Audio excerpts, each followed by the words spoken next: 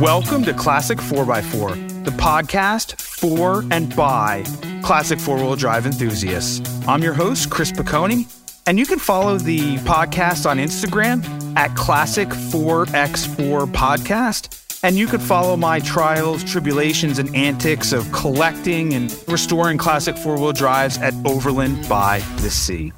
So the first car was that 95 Jeep Wrangler YJ SE model, aqua metallic, 5-speed manual. It was pure, unadulterated freedom. Well, here we are. The last episode, the 12th episode of Classic 4x4 Podcast's second season. We made it through another season altogether. I can't thank our listeners enough, our supporters, our guests, and everybody that's been behind us at the Classic 4x4 Podcast. It's helped us make it such a great success. So, as everybody knows, we started off this season with the most requested topic, which was Toyota FJs, Land Cruisers, whatever you want to call them. So I got a ton of requests from listeners wanting to hear about Toyota FJs, Land Cruisers, and Toyotas in general. So we had Nelson Kaye from the FJ company join us for our first episode. That is not only our top downloaded episode for season 2, but it's one of our top 3 downloaded episodes in the podcast's whole 2 seasons of history. But I figured we'd also end the season with another top request from our listeners. And when I decided that, when I was scheduling out all these episodes for this season, I went back and forth with that request a lot. And I'm going to talk a little bit more about that. But the second season, we not only had listener requests, we talked a lot about community, the importance of community in the classic 4x4 and truck realms, and also a lot about technology, EVs, products, stuff like that. Our first season was just kind of me scheduling guests and seeing where it went. Our second season was some listener requests, a lot about community, a lot about technology, products. And I think our third season, here's a little teaser, is going to be a lot of listener requests, not only topics, but also guests. So for all you out there that want to hear about a specific topic, want to hear from a specific guest, check us out on Instagram, send me a DM, go to our website, classic4x4.com, use the contact form to put those requests in. I welcome them. I appreciate them. But back to today's episode. The second top request that I got from listeners was a little odd. I personally thought it was a little odd, but and why I was hesitant to even do an episode on this topic is I got a lot of requests from listeners that wanted to know more about me. I don't know why. Am I interesting? I don't know. I talk a little bit about myself on the podcast, some of my cars, a little bit of my background, but it's all about the guests, what they bring to the table, and the listeners enjoying our interviews. I went back and forth a couple times on this, and I scheduled a guest for the 12th episode, to talk about something different. And then I woke up one day and I said to myself, who am I to not give the listeners what they want? So I reached out to a few different people and had some ideas for a podcast where I got interviewed. So you guys, hear a little bit more about me. I'm not sure how interesting it's going to be, but hey, I'll do it because that's what you guys want to hear about. And in the end, I jived really well with our friend, Brian Ellis from 4B Exchange, who's one of the co-founders in the 4B Exchange. They have been on the podcast before, and Brian's just very dynamic. So we gelled really well on the idea for how to interview me. So without further ado, I want to welcome today's host, because technically I'm the guest, Brian Ellis, co-founder at 4B Exchange. What's going on, Brian? All right. What's up, Chris? How you doing, man? Thanks for being here. Well, yeah, right. It's crazy to think you're thanking me for being here. It's so weird being the guest, right? Hey, I think you're underselling yourself. You have got a great story, great background, and I'm excited to have some unfettered access to get into it with you today. So tell us a little bit what's going on at 4B Exchange. I know you guys have that amazing classified platform for, classic, unique trucks and 4x4s. You launched that auction platform with a MaxLider Bronco, right? Yeah. And for your first auction, I got to tell you, man, that was like a very big feat to launch your first auction with a MaxLider Bronco, no reserve. No reserve. Those things, dude, big dollars. And man, You pulled a big dollar sale for your first auction. I follow your auctions. You have some really cool stuff. I love, you're not flooding the world. You're really bringing cool stuff to the platform. So what else is going on over at 4B Exchange? Thanks, man. Yeah, no, it's been a blast. That Max Letter Bronco really kicked off a lot of fun for us. I won't lie, it kept me up a little bit at night to see where those bids were going to come in. But look, we had some great partners. Max Letter was phenomenal. Tread Lightly is phenomenal as an organization, and just had a lot of fun working through it. But as you said, we've launched auctions. We have that capability, and we're just going to continue to grow the tech behind it. Similarly with the classified, we love the cadence and the pace and want to just enrich that experience for buyers and sellers and give them something a little bit different. So a lot of really fun, interesting things going to be rolling out over the next couple of months. Just a little bit more of an intuitive process for submitting and for listing and for browsing and finding and sorting. So, the things that you'd come to expect. But we really appreciate you being along for the ride. And we've had a lot of fun learning along the way, right? Like last year was absolutely wild, and we had a great time on the podcast talking a little bit about that. It kind of made me smile. You had Perkins on the other day, and we're talking about you finally found a Mitsubishi person. That was absolutely wild as a follow-up to some of the Pajero trends from last year, which is, just been a lot of fun. So we've just learned a ton, and just as you have, been connected with some really fun and interesting people along the way, including yourself, which was almost, I think, this time last year, we had the CJ5A for sale. You reached out. I was just hustling upstairs on my computer. I forget what I was working on, but we were just, I saw the inbound request. 2 minutes later, I was on the phone with you. 20 minutes later, I was off, and I was like, that guy is the man. Like this guy's just a lot of fun. But I know you had that CJ5A. Was that your first project? Was that your first real, I don't want to call it a flip, but was it your first real, rebuild and kind of refresh of a car that you were intending to get out back to a new care holder? So that CJ5A was more of a passion project because it was rare. Believe it or not, my first restoration I ever did was the first classic I ever bought, which I actually still have today. I talk about it on the podcast all the time, which is that 81 Omaha Orange CJ7. That was the first one I ever did. And I did that it was 2010. That was the first one I ever did. And I always wanted an orange CJ7. The market was, there was really no value to them out there. So I picked that up from a guy in Indiana, believe it or not. I'm the third owner. It was down in North Carolina for the first 30 years or 20 years. And then it went up to Indiana, guy babied it, and then I ended up with it. So that was the first one I did. And all these ones I do, they're for my collection. Yes, I move them on down the line, but they're for me. I build them the way I want them for my own personal collection. And what happens is I'm just a big little kid, right? So I have my warehouse, the jam pad, where I have, and what happens is you can only drive so many cars at once, which is one car, right? Or one truck, right? So what happens is I put all this love into restoring them, making them and building them the way that I want. And then I play with them. And then I just throw them in the toy box and I have a new toy, right? Yeah. And I stop playing with it and I feel bad. I feel guilty because when I stop playing with them, they just sit there. I start them up. I drive them around every once in a while, but I just... in the CJ5A, that came from somebody I knew who had given it a lot of love mechanically, which is Jason Miller, who we had actually on the podcast season 2. We talked about that. That was just very rare. Yeah. And that was a bucket list, a CJ5A Tuxedo Park Mark IV. Yeah. If you know Jeeps, it's just very rare. Yeah. There aren't a lot out there. And the ones that are out there aren't complete. This one was complete. It was mechanically restored from top to bottom. It just needed the cosmetic piece of it. Yeah. But the other driving factor which is how we cross paths, to move that on down the line and sell it, was it had the very rare 70/30 bench seat in it. And if anybody has ever been in a short wheel, a CJ5, it's a short wheelbase.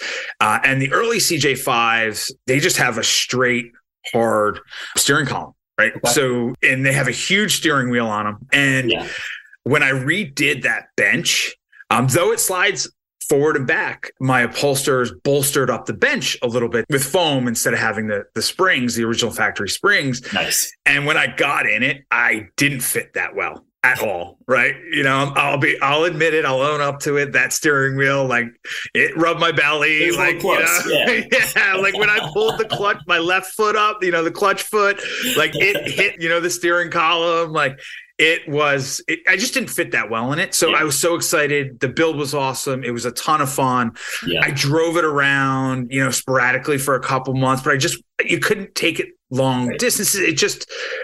I wasn't using it that much. It was more of a passion project. So it's actually out in Iowa now, in a lake community in Iowa. A guy in Iowa bought it.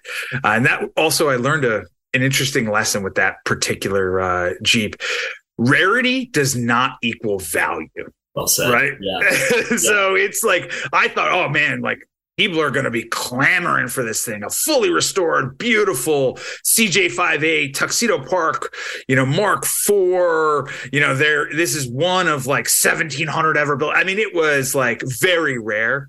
And I got to tell you, when we put that out on the market, nobody cared. Like nobody even knew what it was. Like when people were asking me, like, that thing is really cool. Like that thing is super cool. Like, and I tell them like, well, it's super rare. And they'd be like, okay, cool. But like that thing looks really cool. You know, that's what ended up selling it was just the build quality and the appointments and, you know, the things that I did to it cosmetically. Nobody cared that it was a Tuxedo Park. Like a Ranchero Rio Grande, right? Yeah, right. Nobody cares about a Ford Ranchero, let alone a Rio Grande. You know, they have eyes. But no, I think you hit on something really important. And, you know, earlier on you were talking about community, and I want to talk a little bit more in a bit about the community that you fostered there on the seashore. You know, you've built a really interesting and brought a lot of interesting light to that New Jersey Shore community of craftsmen and enthusiasts like Perkins and Evolution Auto and your upholstery guys. Like you just have created a really interesting community that supported that. And it's, you know, you mentioned the components of the CJ and how it's mechanically ready to go. You know, if you needed a little bit of love and maintenance, you know, you can perform that easily, but it's your value add is really bringing that cosmetic, that look and that feel to these cars in a really interesting and unique way. But I want to dig into that, but I want to go past or earlier than 2010 for the CJ that you have in the Gem Pad now. What was your, well, and you know, you've talked about your 95 Wrangler, right, from the very beginning. Talk to me a little bit about, I have this great picture of, you know, young high school Chris just, you know, roaming around in his Wrangler, bombing around.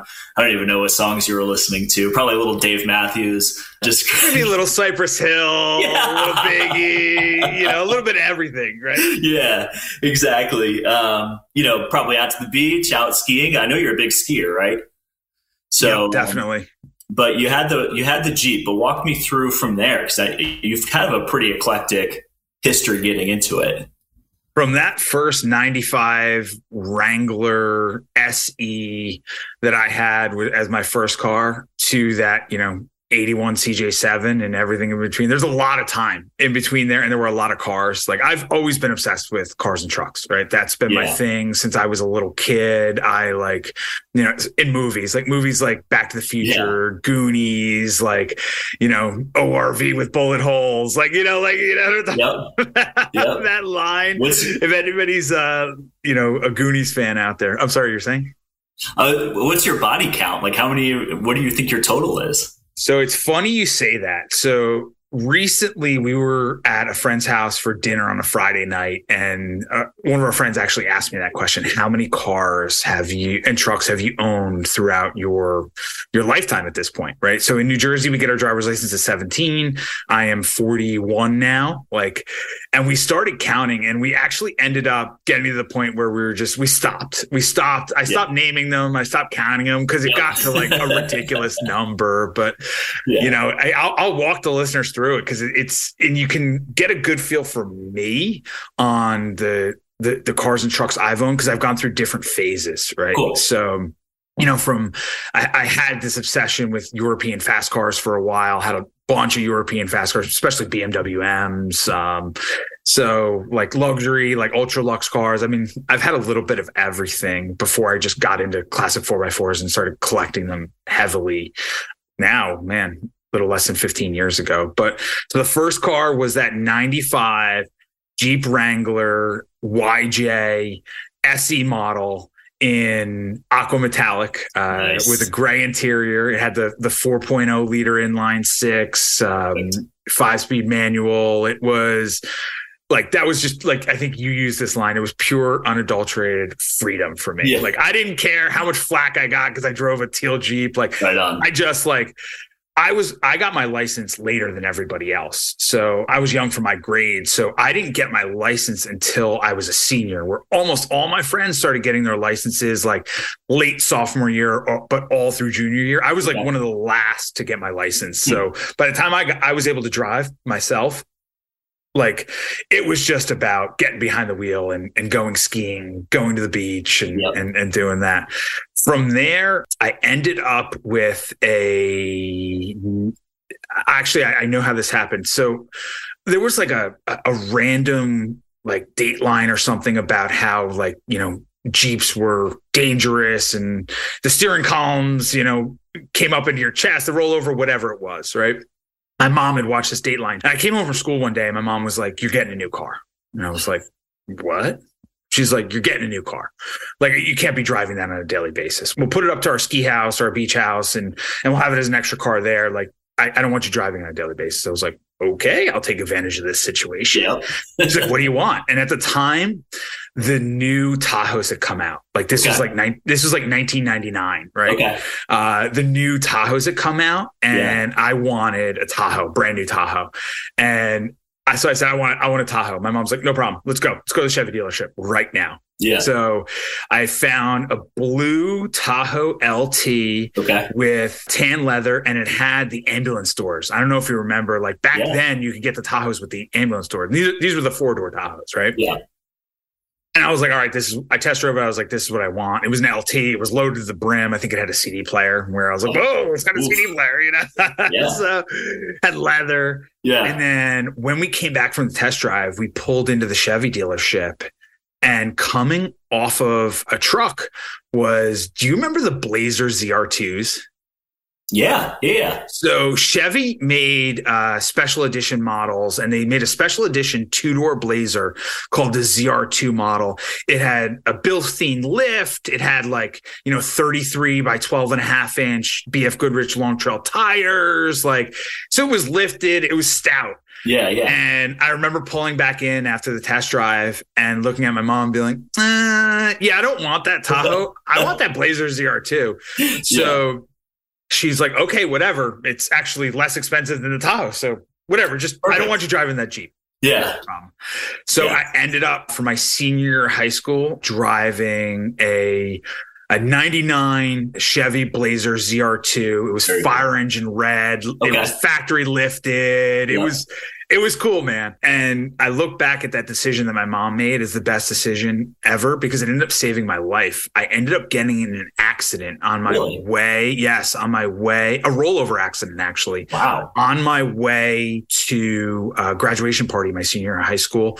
Really whack situation. There was somebody pulling a boat in front of me. They had an inflatable in the boat. It came out. We ended up running over it. And when we ran over it, it ended up putting us on our side. We ended up rolling over in the median on Route 80. But we all survived. We all walked away. And the reason we all survived and walked away is because we weren't honestly in a Jeep Wrangler. Yeah. That's why. So it was thank you, Mom, for seeing that Dateline episode or whatever it was, because it ended up saving our life. And I actually, believe it or not, this is the longest time in my entire life where I didn't drive.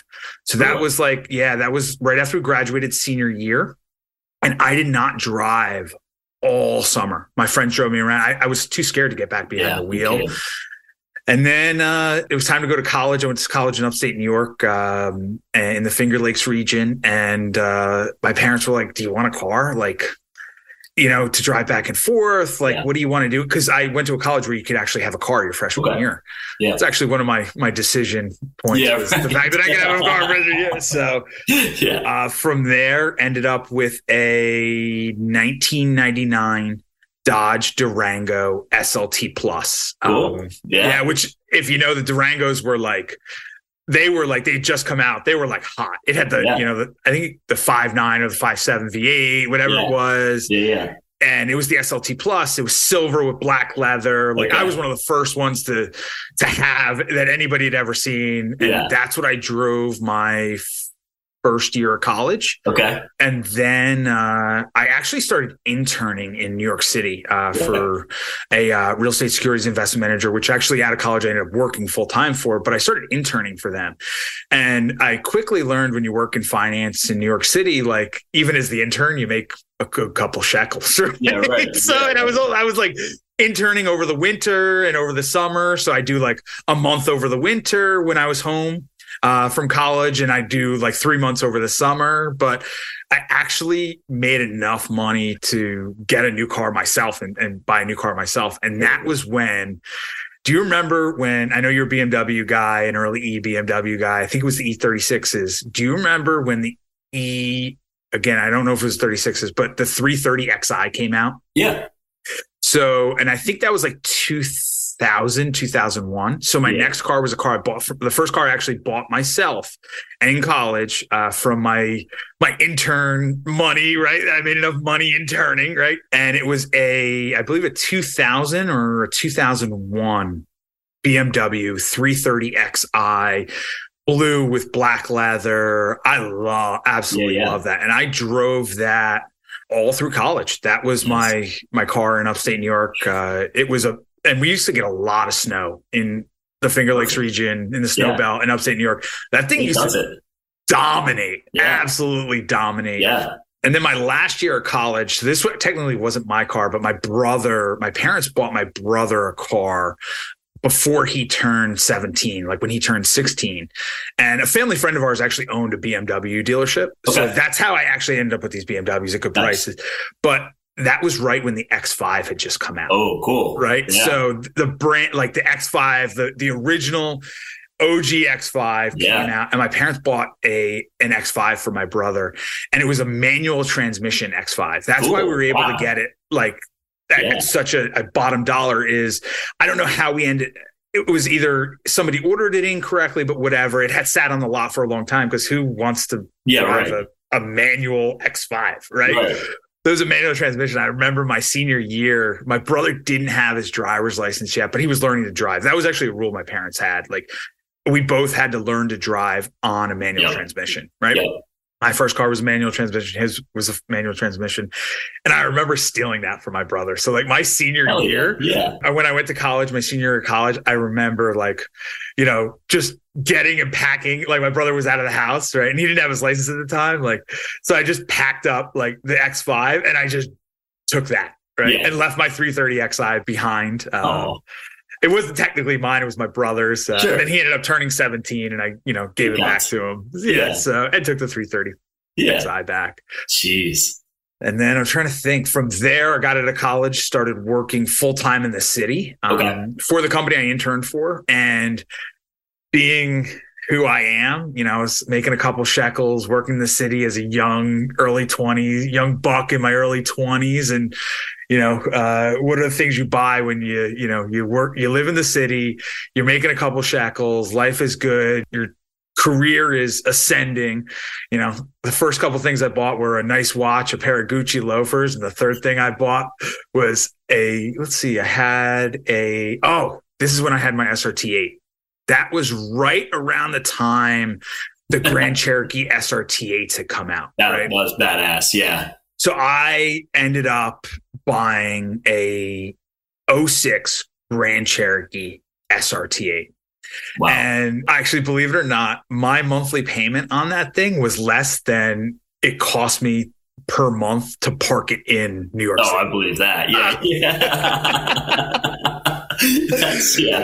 So I had no reason to have a car in New York City other than I just wanted a car and I wanted an SRT8. Right. And my mentality was, am I just going to leave it out in my parents' house in Jersey, like 45 minutes out and just let it sit there? Or am I just going to pay a massive amount of money every single month to have it in my garage, in my building? And for some reason in my weird brain, I justified having a car in New York City as a young buck, living.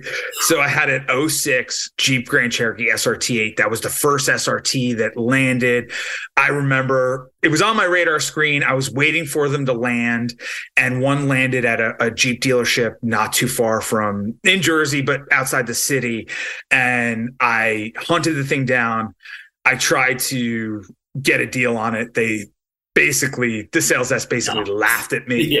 But I got them to sell it to me for MSRP. And this was like before. This is like early '06. This is like they were just starting to land. And the guy, he sold it to me for MSRP, and I drove that thing. I loved that thing. Put no miles on it. But my wife and I, at the time it was my girlfriend. We were living together. Now my wife. We were living together in the city, and gave us a way to get out of the city on the weekends. Sure. And like, if I had to travel for work a little bit here and there, I would just drive. But whatever you need to tell yourself. Yeah.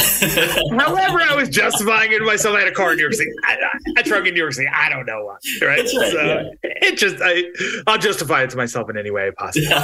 But it was dope. It was sick. That thing, I mean, had some serious horsepower. Right. That thing, when you opened it up, it just groaned. Like the sound that came out of that thing was amazing. It just hauled. I mean, it just chugged gas. But it was worth every second behind the wheel of that thing. God, that's then so this actually is a funny story, which leads me to my next vehicle. So I had that SRT8, and I was actually traveling for work. And I was in an area where a buddy of mine lived, a buddy of mine I grew up with in high school.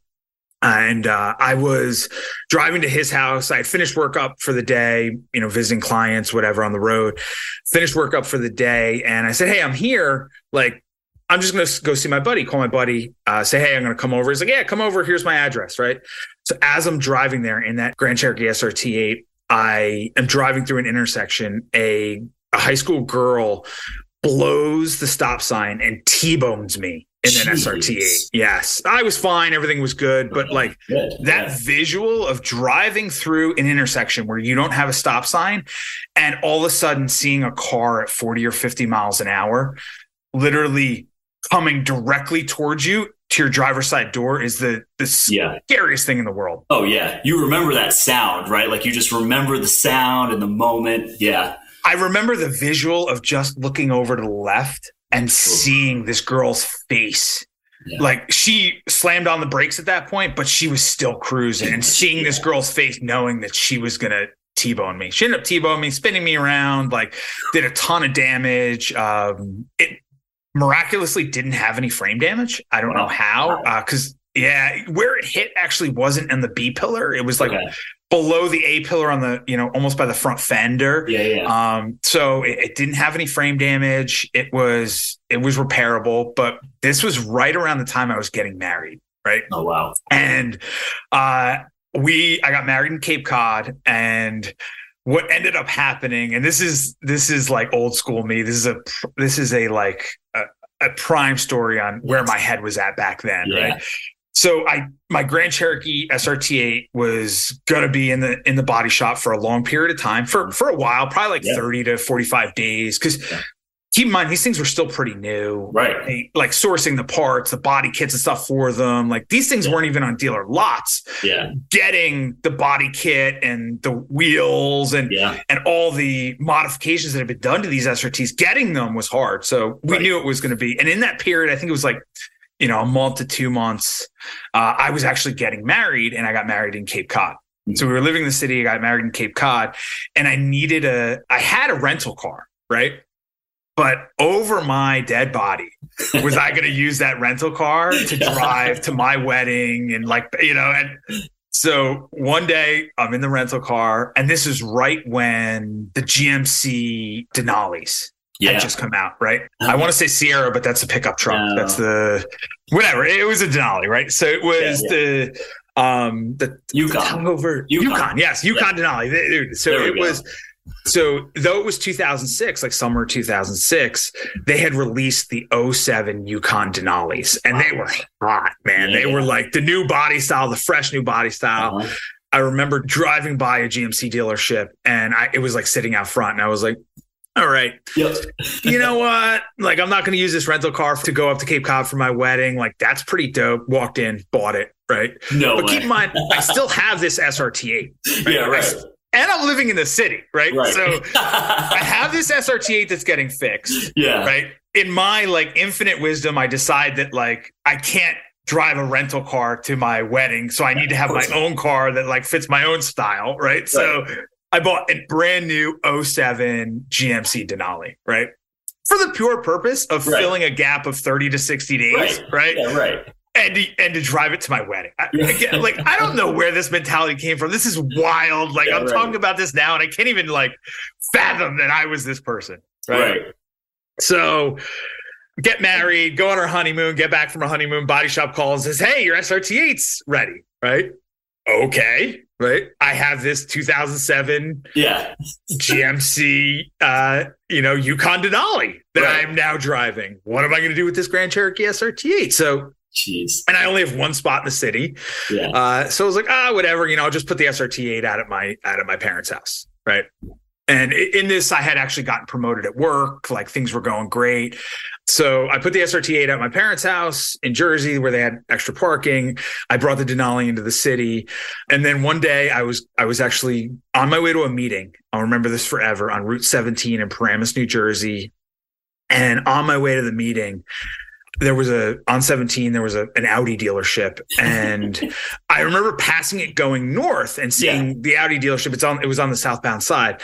And sitting out front was an Audi S8, like a bluish gray Audi S8, right? And I caught my eye on the way to the meeting, and I went, did the meeting, had the client meeting, did everything, and finished up for the day. And again, I'm in this, keep in mind, back to what we thought, I'm in this Yukon Denali.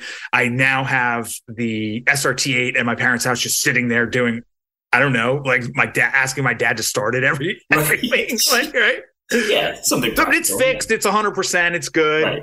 And in this period of time, we actually had moved to another place in the city where I had somehow finagled some more parking spaces. Right. Okay. And I knew that I could get more parking spaces because this addiction is purely a byproduct of how many parking spaces that I can get. Right. Yeah, right. And props to your wife here, for her patience and understanding. She's the most patient person in the world. I don't still question what she's doing with me, right? So she's amazing, right? So we were living in the city, we had moved, and I now have the prospect of I can get more parking spaces. Yeah, right? Of course. So I have this GMC Denali, and I'm driving, and on the way back, I'm like, if that Audi S8 is still sitting out front, like, I don't know, maybe I'll stop and I'll look at it. Right? Yeah. So that machine. Yeah. It was dope. Right. Yeah. So I stop, and, a salesman comes out, and he's like, oh, do you want to take it for a spin? And I was like, yeah, why not? Right. Here's my driver's license.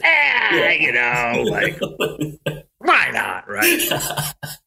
Take this thing out for a spin, and this thing is bad, man. Like, this was the time where I think they had the W12s. Oh, wow. Yeah. Yeah. I think at the time the S8s had the W12s because it was the same time as like the VW Phaeton. Yeah. Right. I don't know if you remember that. I do. It was that body style, which was also 07. Right. Mm-hmm. So this thing was bad, man. Yeah. So I came back and gave the keys to the salesman, and he's like, hey, man, I'm going to be straight with you. It's the end of the month, and this thing has been sitting. Right. Yeah. He goes, we've had this thing for like almost 90 days now. Wow. He's like, I don't know what's with it. Usually S8s come and go, but like they want to work a deal. And I was like, nah, like I gotta get out of here. Like I'm in like bad. This is a bad place. Don't tell me that, right? Yeah. It's like, come in. Let's see what we can do for you, right? And I gotta tell you, right out of the gate, they dropped their pants. Like I'm talking like below invoice dropped their pants. Like literally first turn, they came out with the invoice and said, just take it. We'll give it to you at invoice. And I was like, nah. And I wasn't even like countering them. I was like, no, I'm not interested. Right. And it just like, they started negotiating against themselves down. And then finally, like the guy came out, like after me just saying no, like 10 times. Right. Like, the salesman, the normal sales manager comes out and he's like, he's like, all right. He goes, this is it. I can't lose any more money. This is what I can give away for it. It's an aged unit. Like, this is it. I can't, there's nothing more on the bone here. And I was like, well, if you're going to make it worth my while, why not? Right. So now I'm living in New York City and I have 3 cars. Yeah. Right? I have the '06 Grand Cherokee SRT8, the '07 Denali, Yukon Denali, and now an '07 Audi S8. Oh, wow. Yeah. Again, in my infinite wisdom, right? And now I'm in a building where, man, I know that I can get like a couple extra spaces. Yeah. Right? I could actually get 3 spaces. So now I'm living in the city with 3 cars. I have 3 spaces, which cost me more than all these cars combined on a monthly basis, right? So I'm like, all right, whatever. It was what it was. Had those for a while. Finally, like, the SRT8s were really, really, really in demand back then. Carfax wasn't really a big thing. I ended up selling it privately to a guy that just wanted it, right? And I disclosed, hey, it had been an accident, been repaired. Like, this guy, he didn't care. He wanted it. So then I ended up whittling it down to 2. And then I was traveling a lot for work at that time. So I was putting miles on both those cars, but I would wake up, go down to my garage, and my garage guys would be like, what do you want to take, the Audi or the, I'm like, whatever, pull up whatever, I'll take whatever, right? So literally the garage guys would choose what I was driving that day. And then from there, trying to think, okay, so I had these 2 cars. We ended up moving again to a place where I had 2 spots at this point, and I couldn't get 2 spots in the city. Broke my feasibility, barrier, right?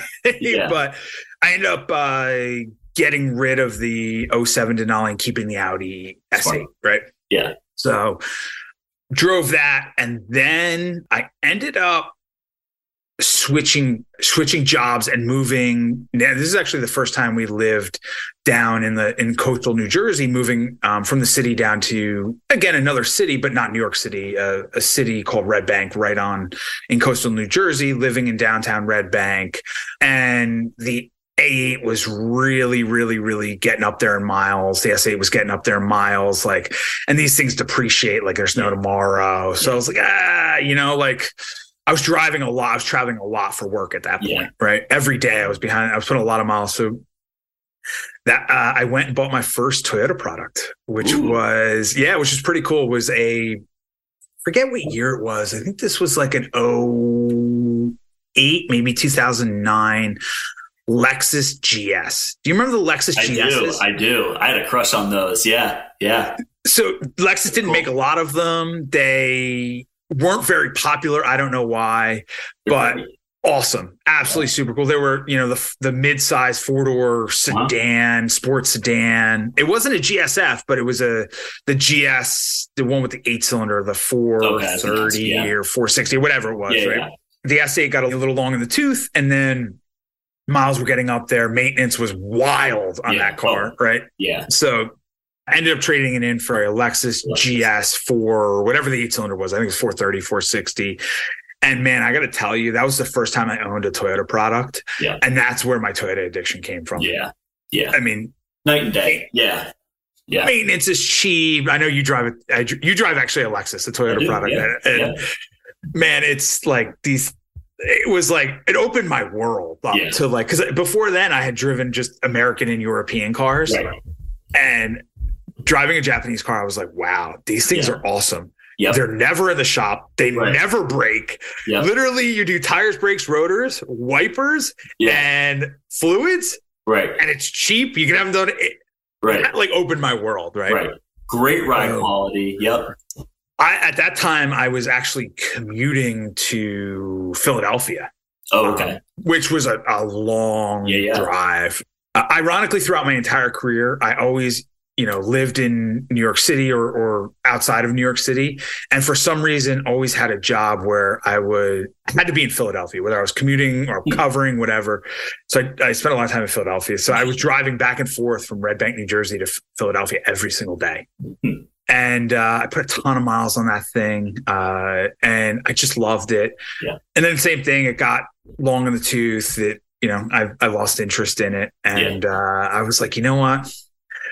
I really miss my BMWs. Nice. And that was right when, I think that was like 2010. That was right when the X6s had come out. Okay. Yeah. Remember the BMW X6s, right? Yeah. And I was like, man, I want an X6M.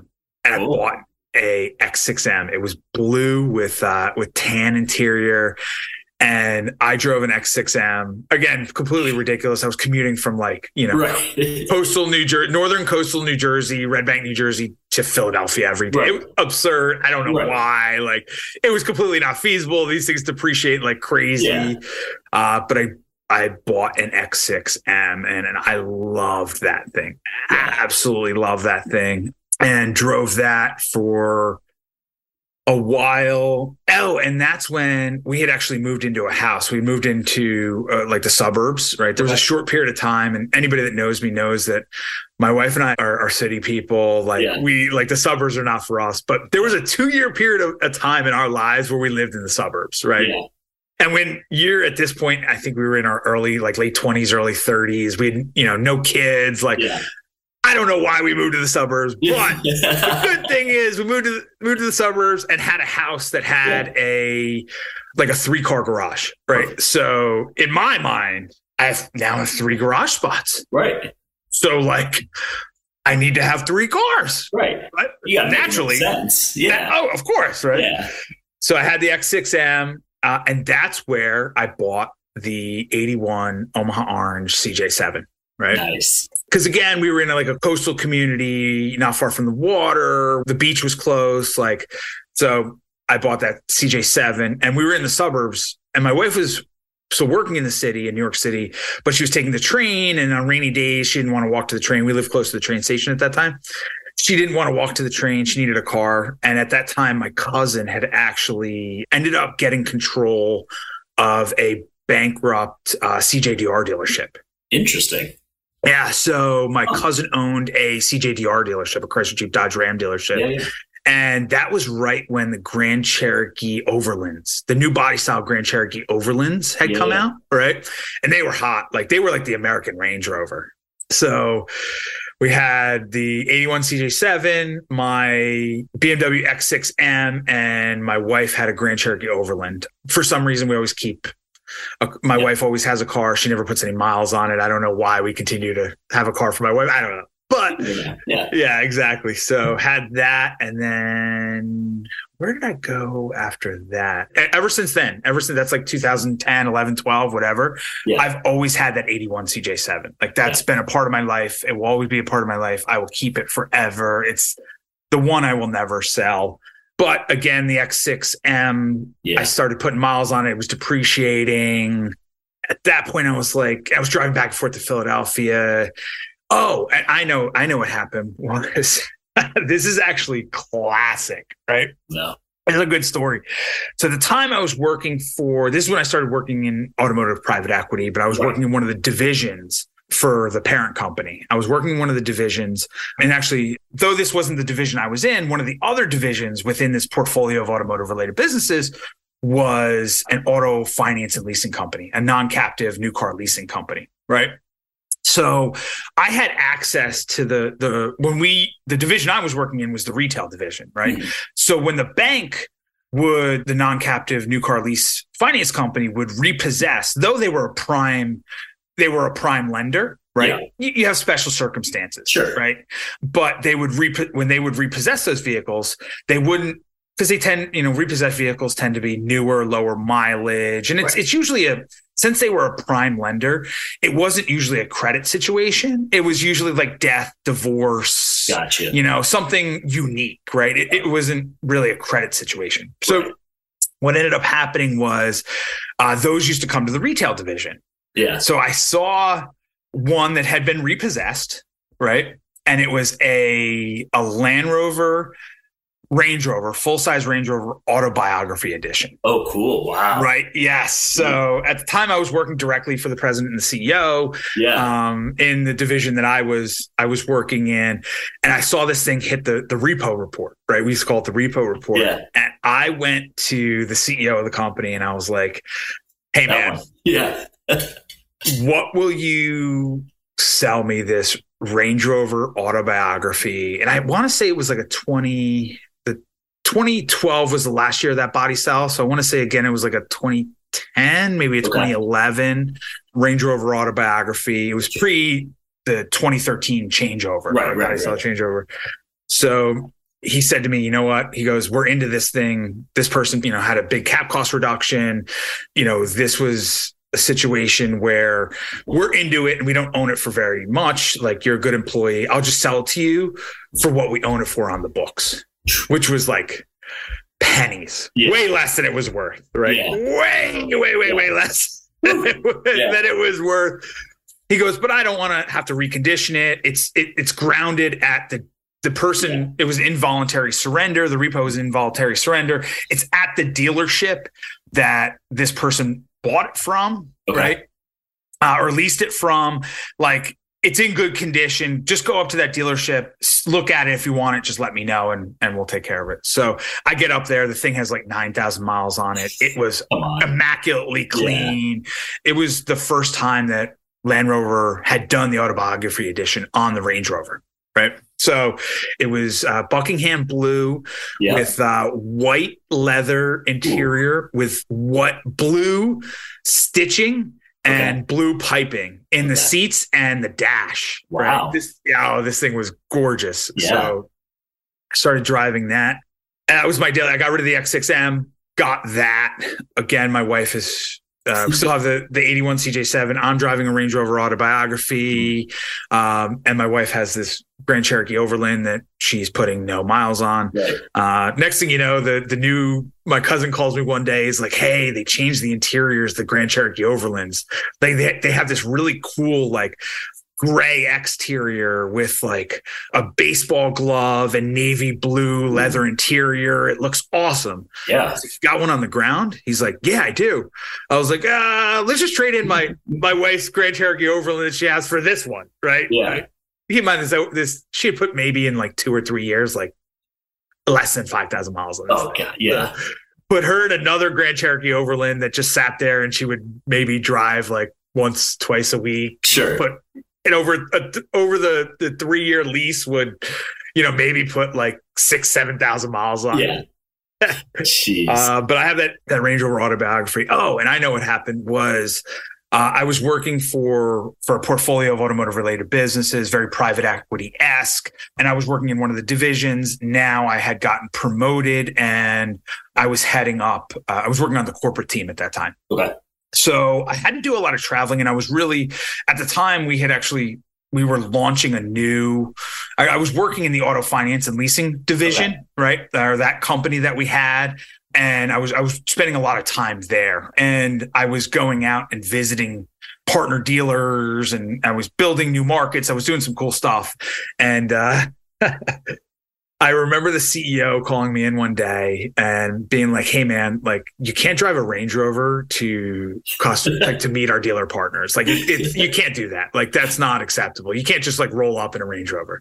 So he ended up forcing me into a demo. So I had to take like a company car. So I had a company car for several years thereafter. He's like, you just can't drive this. I was like, all right, whatever. So I ended up having a company car. I had some really cool company cars at that period of time, like, I can list probably like hundreds of those. Like, there was a time where I was rolling through cars like every week or two. I was getting a new car every week or two. But I will leave our listeners with this. My favorite company car I ever drove. Keep in mind, I had thousands and thousands. Our retail division had, at that time, 2,000 plus cars in inventory. I could drive whichever one I wanted. Yeah. My favorite company car that I drove was a Volvo S90. Really? Yes. Right. Huh. And I used to go in and out of cars all the time, Range Rover Sports, Infiniti FXs. That's before they were the Qs. Like, And one day when I was at one of the divisions and one of the lot guys or one of the locations, one of the lot guys, I needed a new demo or company car. And I was like, just, pick me out something cool. Yeah. And he came up with this Volvo S90. Yeah. And I think that's the longest time I spent in a company car was that Volvo S90. Really? Yeah. I love that car. But at this time, now I have a company car. It doesn't cost me anything. They're paying gas holes, everything. Right. So I still have this 3-car garage. So I'm like, all right, I have my company car. I can park that outside. I have the 81 CJ7. My wife has this Grand Cherokee Overland that just kind of just sits in the garage and drives on like Saturday to go to the food store. And like, if it rains to, go to the train station. Right. Yeah. But I was like, I have an extra garage bay. Yeah. So I got to fill this thing. Right. Right. Yeah. What am I going to fill it with? I'm going to fill it with an M5. Yeah. What else do you fill it with? Right. An M5, of course. It's practical, right? It fills the gap. Makes sense. I mean, I have this extra spot. Like, I'm just going to go out and get an M5. So, and that was like, I want to say it was right when the body style had changed, and it was the current body style. I want to say like 2012, 2013, somewhere in there, but it was the current body style, and it was M5. And this is super rare. I'll remember this forever, with competition and executive package. Oh, interesting. So it had comp and exec package. So there was no option that this M5 didn't have. Right. And this was back when, do you remember when like triple black was like a thing where everybody was like painting their wheels black? Yeah, that was like a thing. Right. So it was carbon black with a black leather interior. And I had the M wheels, the M spoke wheels. Sure. At that time, I think there were 20s or 21s. I had them powder coated black. So it was like triple black. This thing was like awesome. Right. So now to catch everybody up, 81 Omaha Orange CJ7, random Grand Cherokee Overland that just sits there. I now have this M5 as my fun weekend car, triple black. And then I have this company car, which is revolving every week. Right. It's a new one every week. Right. So, and I have a cool story about that M5 and why I ended up getting rid of it. A lot of our listeners know my wife and I are absolutely devout Avett Brothers fans. And from 2012 to 2017, that 5-year period of time, my wife and I were literally either hopping in the car or hopping on a flight almost every week or every weekend to see Avett Brothers shows all around the country. Perfect. Right? We were all over the place. Like, so that's late that summer. What ended up happening was the Avett Brothers were running through like New England. They had a bunch of tour dates through Connecticut, Massachusetts, New Hampshire, Vermont. And it was like a good like 2-week span. So we took 2 weeks off from work and we just we just followed them throughout New England. And we took that M5, right? With comp and exec pack, right? And we were I'll remember this forever. We were on Route 7 on our way to Burlington, Vermont. So we were in like southern or central Vermont on Route 7, going north up Route 7 on our way to Burlington, Vermont to see the Avett Brothers play in Burlington, Vermont, which still to this day is one of the best Avett Brothers shows I've ever been to. There was like 1,200 people on Lake Champlain. Jeez. It was amazing, right? Yeah. So we're on Route 7, which if anybody's been in Vermont on Route 7, it's a rural 2-lane road, north-south, that's it. And it's not heavily traveled. So I decide I'm going to open this M5 up. Gotcha. And I'm going to, like, cause back, like it wasn't governed. I'm going to rip, dude. Yeah. And this was when they had switched from the 10-cylinder. So the previous body style had the 10-cylinder in the M's to the twin turbo. They started doing the twin turbo 8-cylinders. Yeah, that's mean. So mean. Yeah. Because the 10-cylinder was just pure power from displacement, right? Yeah. Now you have an 8-cylinder that has twin turbos. And when these things spin out, when the boost spins out of these things, it puts you back, right?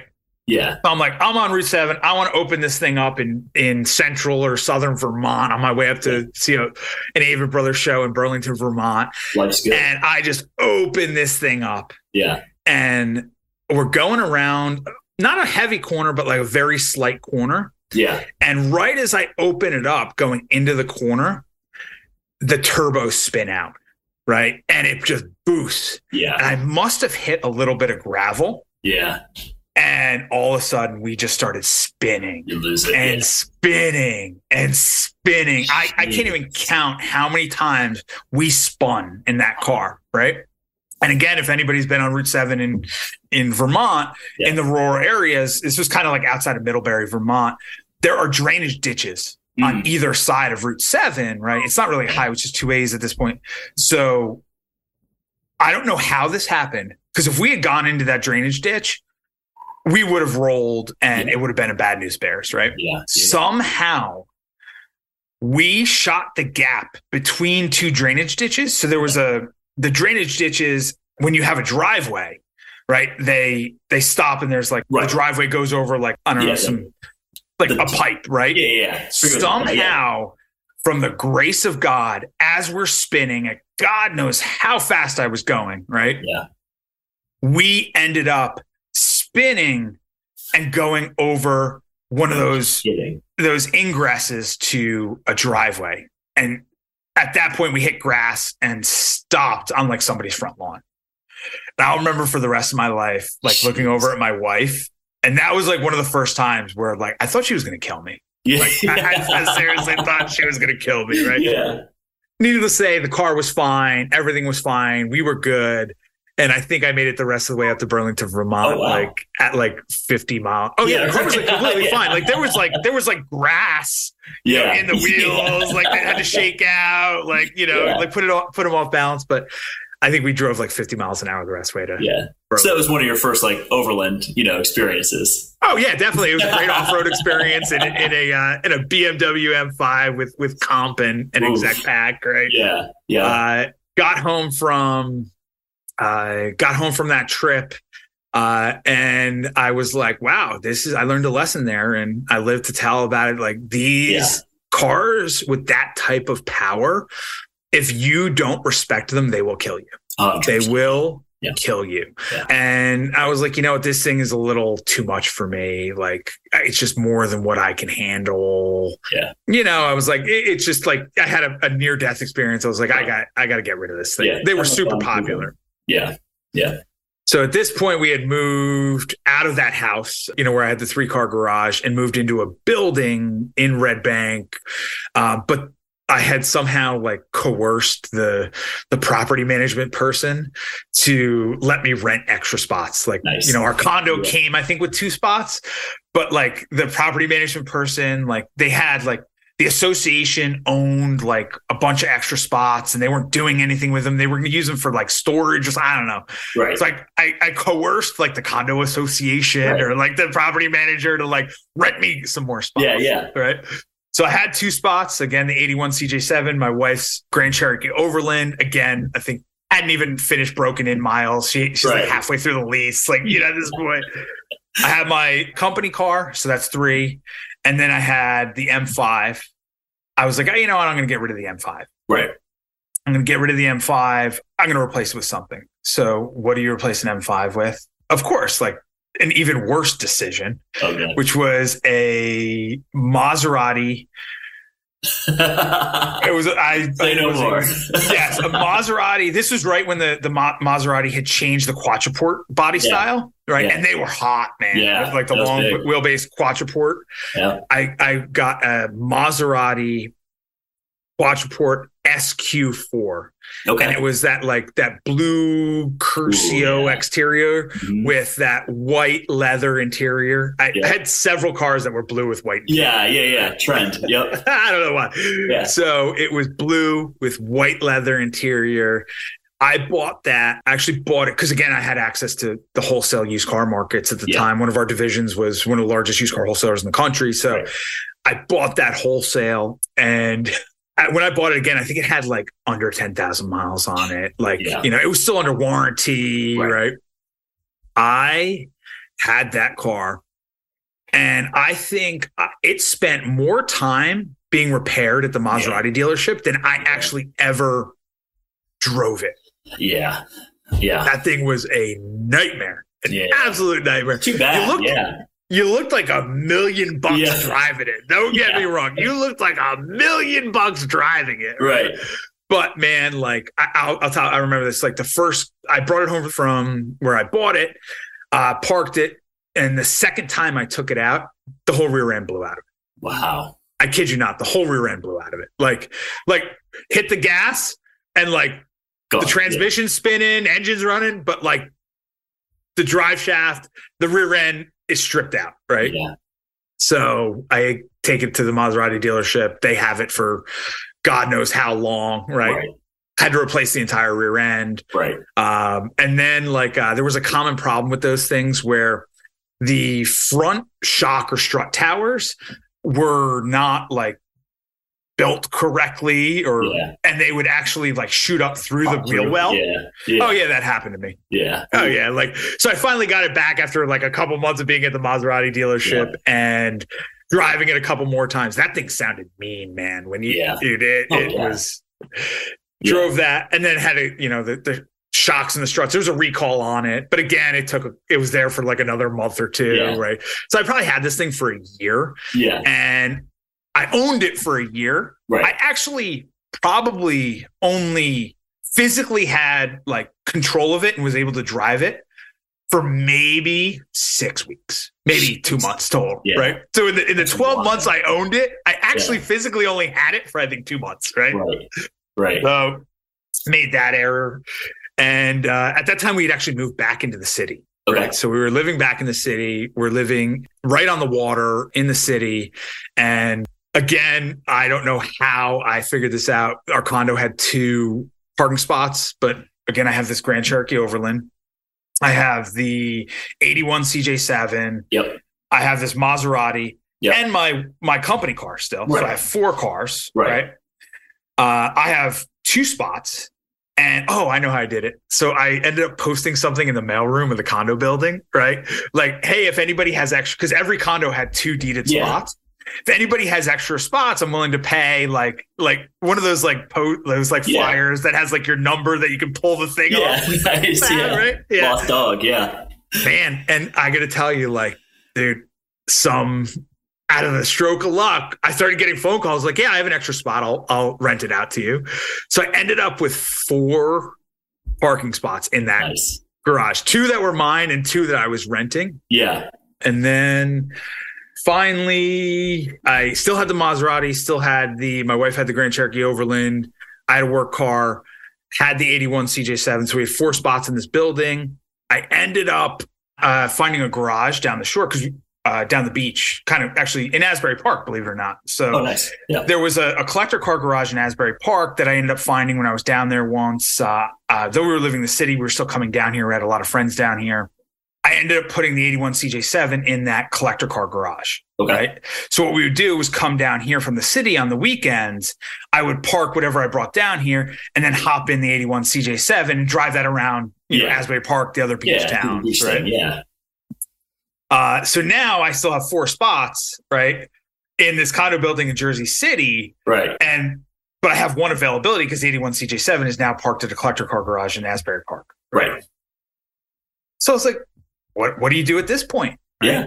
My wife has her Grand Cherokee, right? Again, we're living in the city at this point.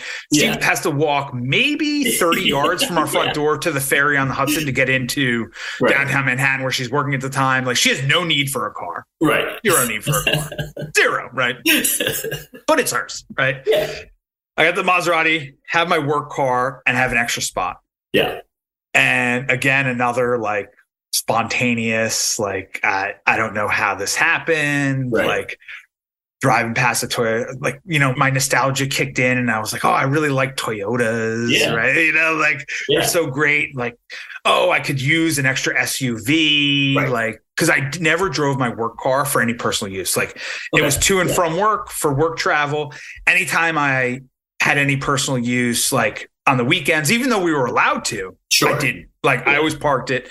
And at this point, like, my wife's car was my wife's car in my head. Like, I wouldn't drive that. Right.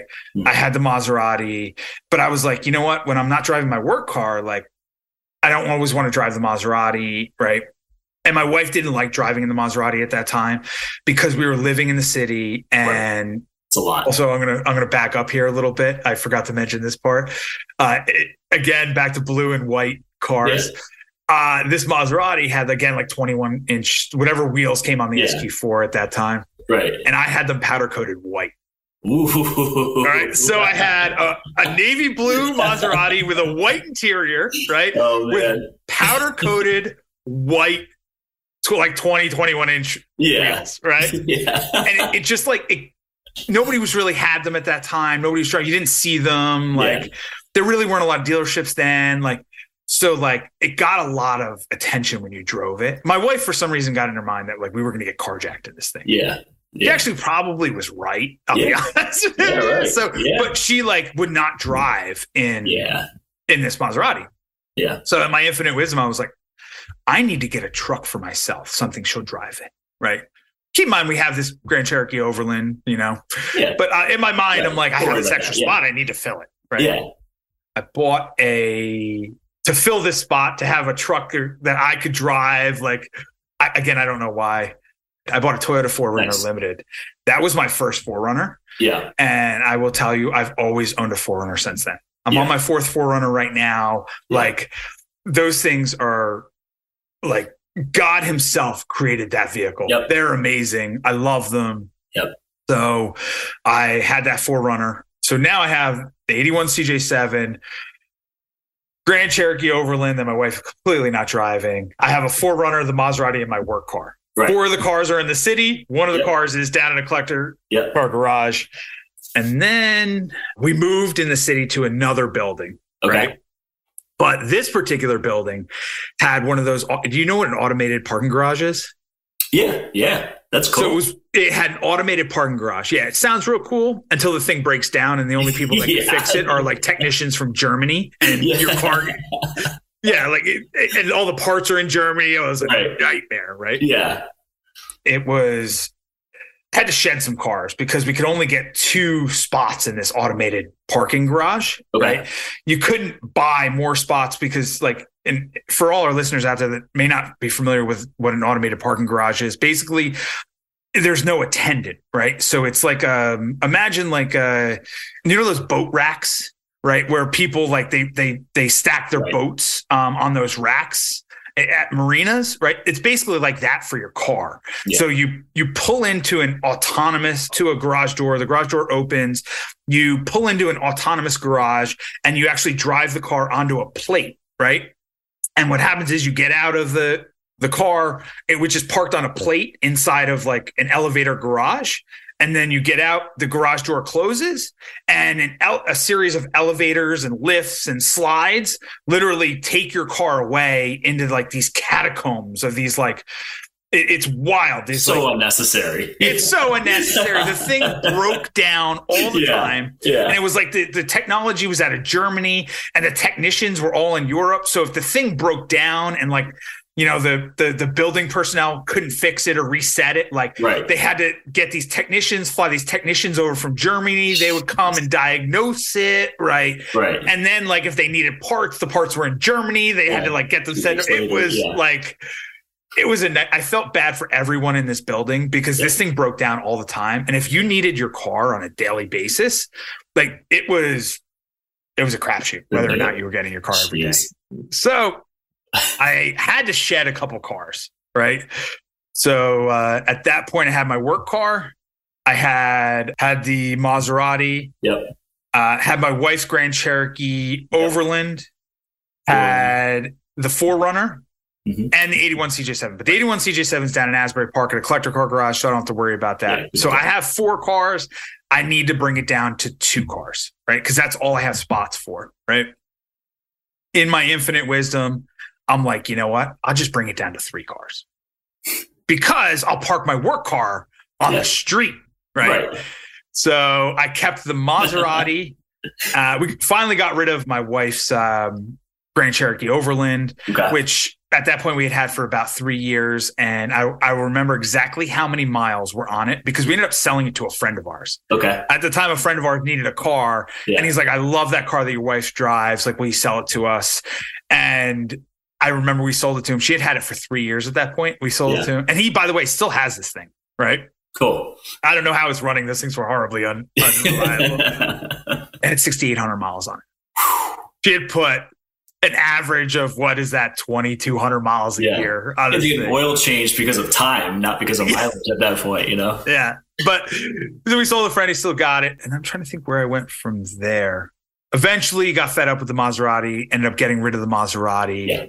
Yeah. Had the 4Runner, 81 CJ7, and my work car. And what year are we in? We're right around probably like 2015, 2016, you know, somewhere in that realm. Ended up bringing, I got rid of, so I had my work car, the 4Runner, which were the two that were in this automated garage. I used to break down all the time, where it would hold your car hostage for weeks on end. Yeah. Right. I'm telling you, this automated garage, there were times where it would break down and like they had to get the technicians in from Germany and they need parts, where people's cars would be held hostage for like a week. Jeez. No, an entire high-rise New York City building, building Nothing of cars, right, were held hostage for a week. To the point where the building management company would, like, if it went down, it was going down so regularly that they were paying for Ubers, rental cars, just because people needed to get to, some people use their cars every day. They had to go away for the weekend. Right. But wow, I had those two, and so I had 3 cars at that point. Let's see here. And then, I had the work car, the 81 CJ7, the 4Runner, right? And the work car and the 4Runner up in the city, and the 81 CJ7 down in Asbury Park. Oh, I know what happened. So I was driving the 4Runner. Okay. I decided for some reason, this is when the 3.5D diesel BMW X5s had just come out. Oh, cool. Yeah. Around that period of time. Yeah. And I got infatuated with finding a BMW X5 3.5D diesel with M Sport package, which was like super rare. I found one. Right? Okay. At a dealership that wasn't that far away. I bought it. So I ended up replacing the 4Runner with this X5, this diesel X5 with M Sport package. Yeah. Right? Which by far was one of the coolest vehicles I ever owned. It got like 700 miles to the tank. I think I was driving a lot. I think I filled the car up like, once a month at most, maybe every 6 weeks. I got to tell you, and it's sad to see what happened to diesel, because diesel was gaining in prominence then. And then obviously VW had but I love that car, man. And it had great power. It was fun. And this is actually earlier. This is now we're getting to like right around like 2018, like 2016, 2017, 2018, which is only about 5 years ago at this point, but like things are starting to get fuzzy. Yeah. So I forget what I got rid of. So I had the X5 for a while. So again, 81 CJ7 work car, the X5 diesel, and this is 2018. Okay. I'll tell you why I know it was 2018, because the new Wrangler JLs had just come out. Yes, the Wrangler JLs had just come out. And I was like, wow, these things are cool. So I had I got rid of the BMW for a blue with black leather interior Wrangler JL. Yeah. Wrangler JL Sahara, but like a loaded up Sahara with like LED light pack. It had every option in it. Yeah. So again, I had the 81 CJ7. I don't know why I wanted a Wrangler. And again, it had a hard top. It had 2 tops, right? Yeah. It had a hard top, like the body color hard top on it. I never took the top off. At this time though, we're going from the city to our beach house. We had our beach house one, right? So we're going back and forth every single weekend, and like we were driving the Wrangler, back and forth to the beach house, right? Right. So I had the Wrangler, and then that thing was a piece. Like the newly introduced JLs were a piece. Like the head gasket went. I remember within the first 10,000 miles, the entire top end of that 3.7 liter Pentastar had to get rebuilt. Yeah. It was a piece, man. Finally, again, another one that ended up in the shop more than I was driving it. Right. Yeah. I didn't really drive it a lot. And I remember I said like, all right, I'm done with this. I ended up getting another 4Runner. Nice. Because you don't have these problems with Toyotas. Right? Yeah, right. Yeah. So I ended up getting another 4Runner. I think that was my first TRD Pro. Okay. No, that one was actually a TRD off-road. Okay. That was a TRD off-road with all the TRD options. Okay. Right. Did you get the color? What was the color at that point? That one was silver also. Okay. Yeah. I didn't have that one for very long because I ended up getting my first TRD Pro. Gotcha. I got that. I traded that in for my first TRD Pro. Okay. And then now I'm on my second TRD Pro, which is the Solar Octane. Yeah, that thing is one. It's awesome, man. Yeah. You've been in it before. Yeah, it's a color too. It is the 2023 color of the year. Looks so good. Yeah. Yeah. Solar Octane. Yeah. TRD Pro 4Runner. Love that thing. Yeah. So at this point, I had another 4Runner. Got rid of the Jeep. Got another 4Runner because. These Toyotas, you can't kill them. Yeah, like they don't lose their value. Right. Like you just get oil changes. Like so sick of having cars that were constantly in the shop. Right. So 81 CJ7, 4Runner, and at that point, I had actually gone out on my own. That's when I started my own company, started doing advisory and consulting. Mm-hmm. So I didn't have a work car anymore. Okay. Right? So I started driving the 4Runner full time, actually. Yeah. And as we kind of fast forward, now we're living in the city, going back and forth to our beach house every single weekend. And now COVID hits. Right. COVID hits and we leave the city and move to our beach house. Remember back in the day when it was like when COVID first hit and it was like, oh, we just have to flatten the curve. It'll be 2 to 3 weeks and then life is going to go back to normal. Right. Right. Yep. Yeah. Well, that didn't happen. Not so much. So next thing you know, we had our place in the city. We're living full time at our beach house. And at this point, my wife is 100% remote. I'm working for myself. Yeah. I'm busier than M&A is through the roof in the automotive space. Yeah. So I'm doing an immense amount of transactional advisory. There are, for my clients, which are investors of automotive related businesses, I'm doing a ton of work. I'm working on tons of transactions, but I'm not traveling anymore. Yeah, right. I'm working from home. My wife's working from home.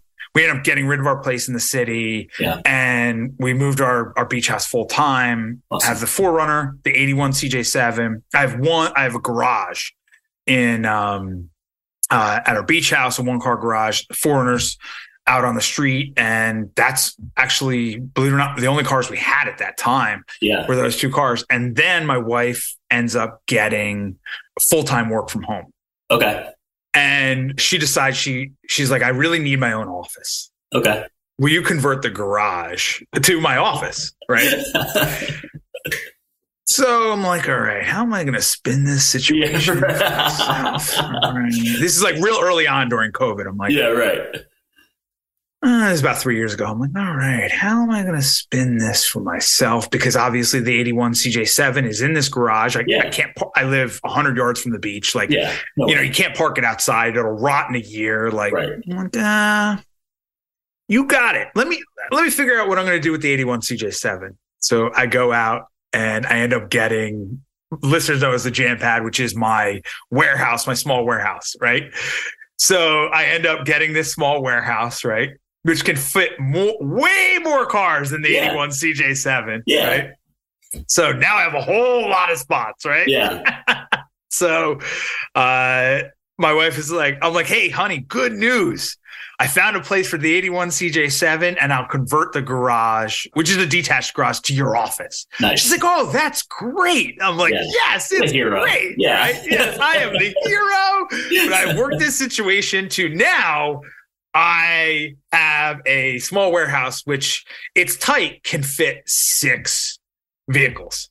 Wow. You can fit 6.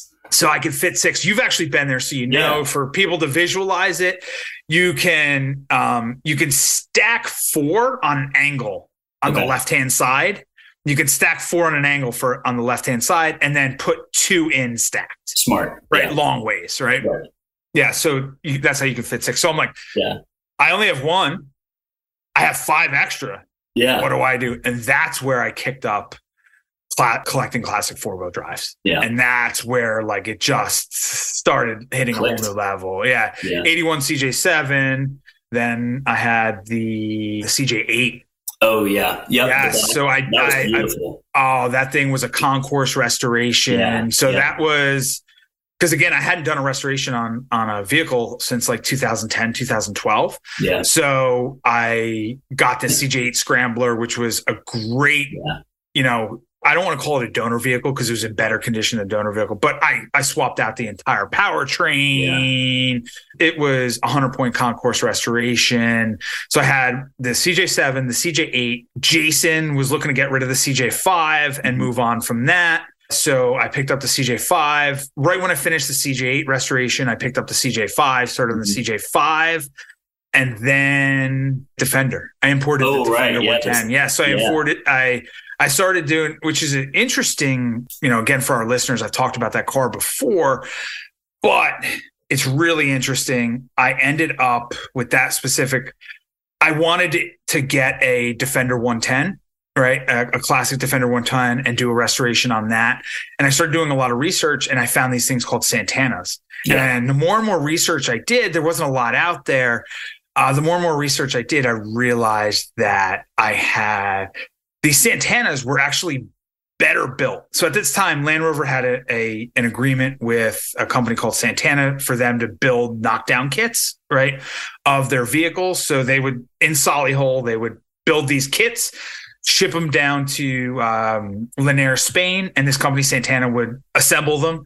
And they were called Land Rover Santanas. They were essentially the exact same as a Solihull built, no different. What ended up happening was Santana's licensing agreement allowed them to sell not only in Spain and a couple other, Eastern European countries, but mostly all to the third world, South America. So a lot of I don't want to say third world countries because we don't really have third world countries anymore, but into a lot of harsher environments. Markets, yeah. South America, Africa, where the demands on these vehicles were massive. So what Santana ended up doing was actually modifying, because Santana was actually a agricultural manufacturing company, right?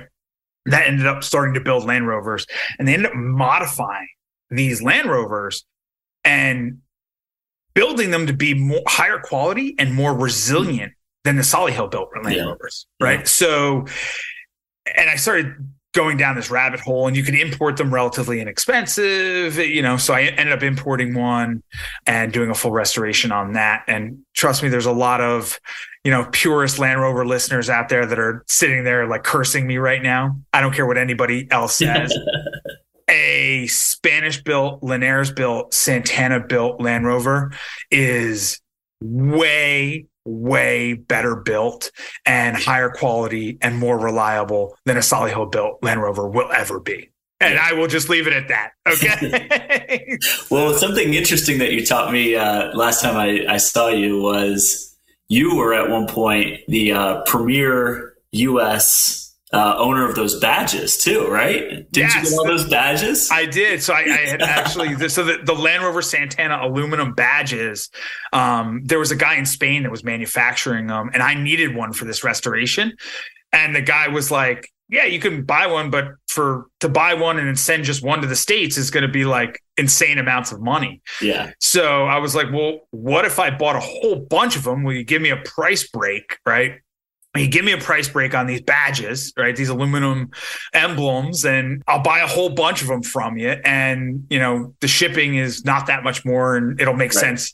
So I ended up buying like a ton of these things from this guy. And I ended up being the only one in the US that had these things. And I sold them on eBay for like crazy money I think I still have one or two left up on eBay available. That's amazing. Right? Yeah. It's funny you bring up those emblems. That's really fun.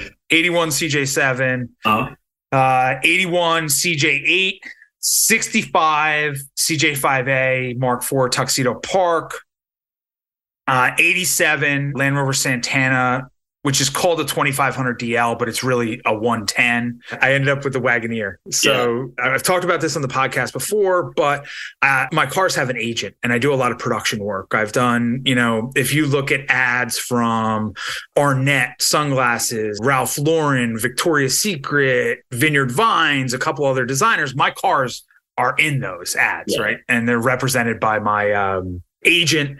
So my agent calls me at some point, and he's like, hey, man, he goes, I need a white Grand Wagoneer or Wagoneer, whatever, just the wooded side. I need a white one. And I already have 3 engagements booked for the Christmas season. And keep in mind, the Christmas season, shoots at the end of the summer, like July, August, for, to be released. So I was like, well, is there good money in this? Yeah, and right. He's like, yeah, man. And I was like, all right, what if I buy one for you? He's like, you do that for me? So I went and bought that Wagoneer. And I bought that from a guy in Arkansas who completely misrepresented every aspect of it, right? Yeah. And that's the first time I've gotten really hoodwinked on buying a car sight unseen, where I asked all the right questions. I was buying, at this point, I've been buying almost all my cars sight unseen without driving them. Sure. I asked all the right, and this guy just straight up lied to me. Lied. Like, oh no, the car's perfect. Yeah. I will say the body was perfect. The body was perfect. It was excellent. The interior is immaculate. The glass is all perfect. It runs like a top. Yeah. Okay. Gets off the transport truck, right? We can't even start the thing. Really?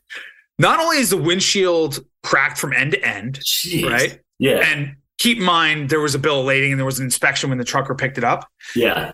He had noted it was cracked. Yeah. Okay. We couldn't even get the thing started, right? We couldn't even get the thing. And then finally I ended up taking the air cleaner off, jamming a bunch of starter fluid in there. As we do. And putting the battery pack on it. It finally turned over after to get it off the trailer, after an hour of us tinkering with it. The dash was cracked. The guy completely misrepresented this thing. I didn't pay a ton for it. Sure.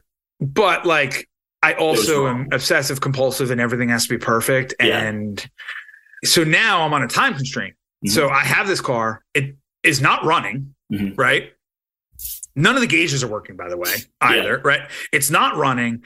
Cosmetically, I cannot use this for these shoots. Yeah. Right? I think at that time I had Victoria's Secret, Ralph Lauren, and something else lined up. And I have a shoot in 2 or 3 weeks, right? I've promised this to my agent, and my mechanic came through. He rebuilt the entire top end of the engine.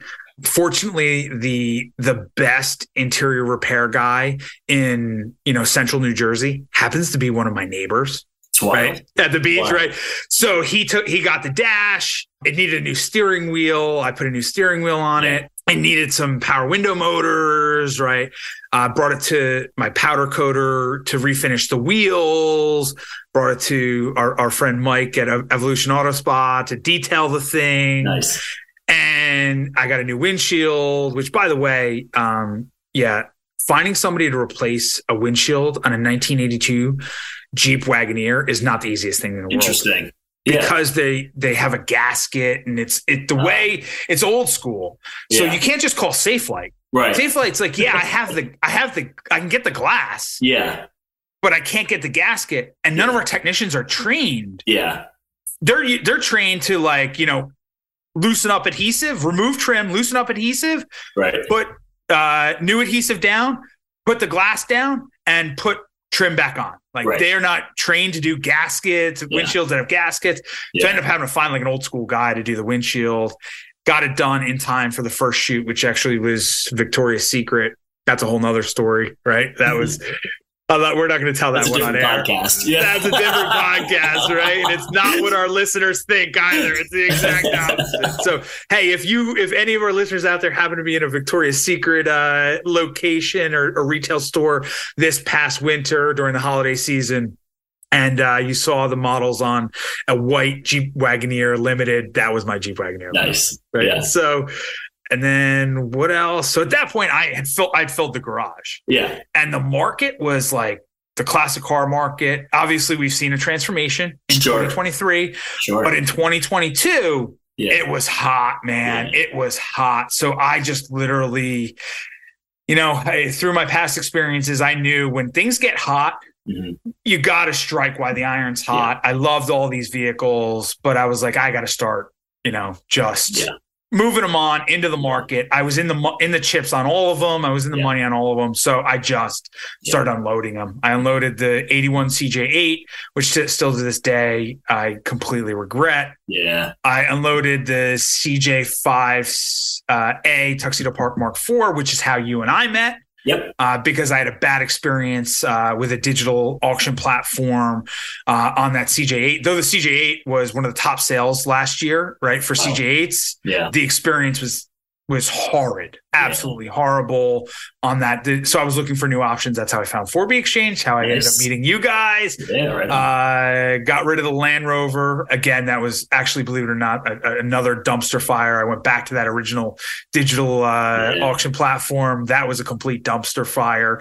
And greatly enough, the auction was failed and ended up, two of the higher bidders ended up reaching out to me, and we ended up putting together a deal, and I ended up selling that to one of those high bidders. It didn't sell in the auction, but ended up selling to one of those high bidders.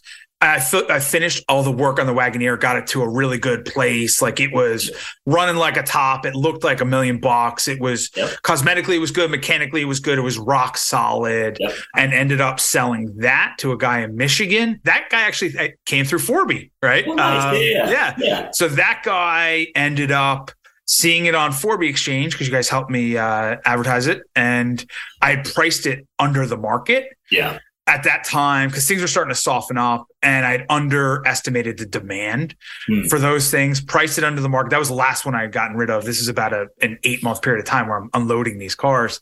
And that guy reached out to me. I had tons of people reaching out to me, and it ended up selling for more than I was asking for it.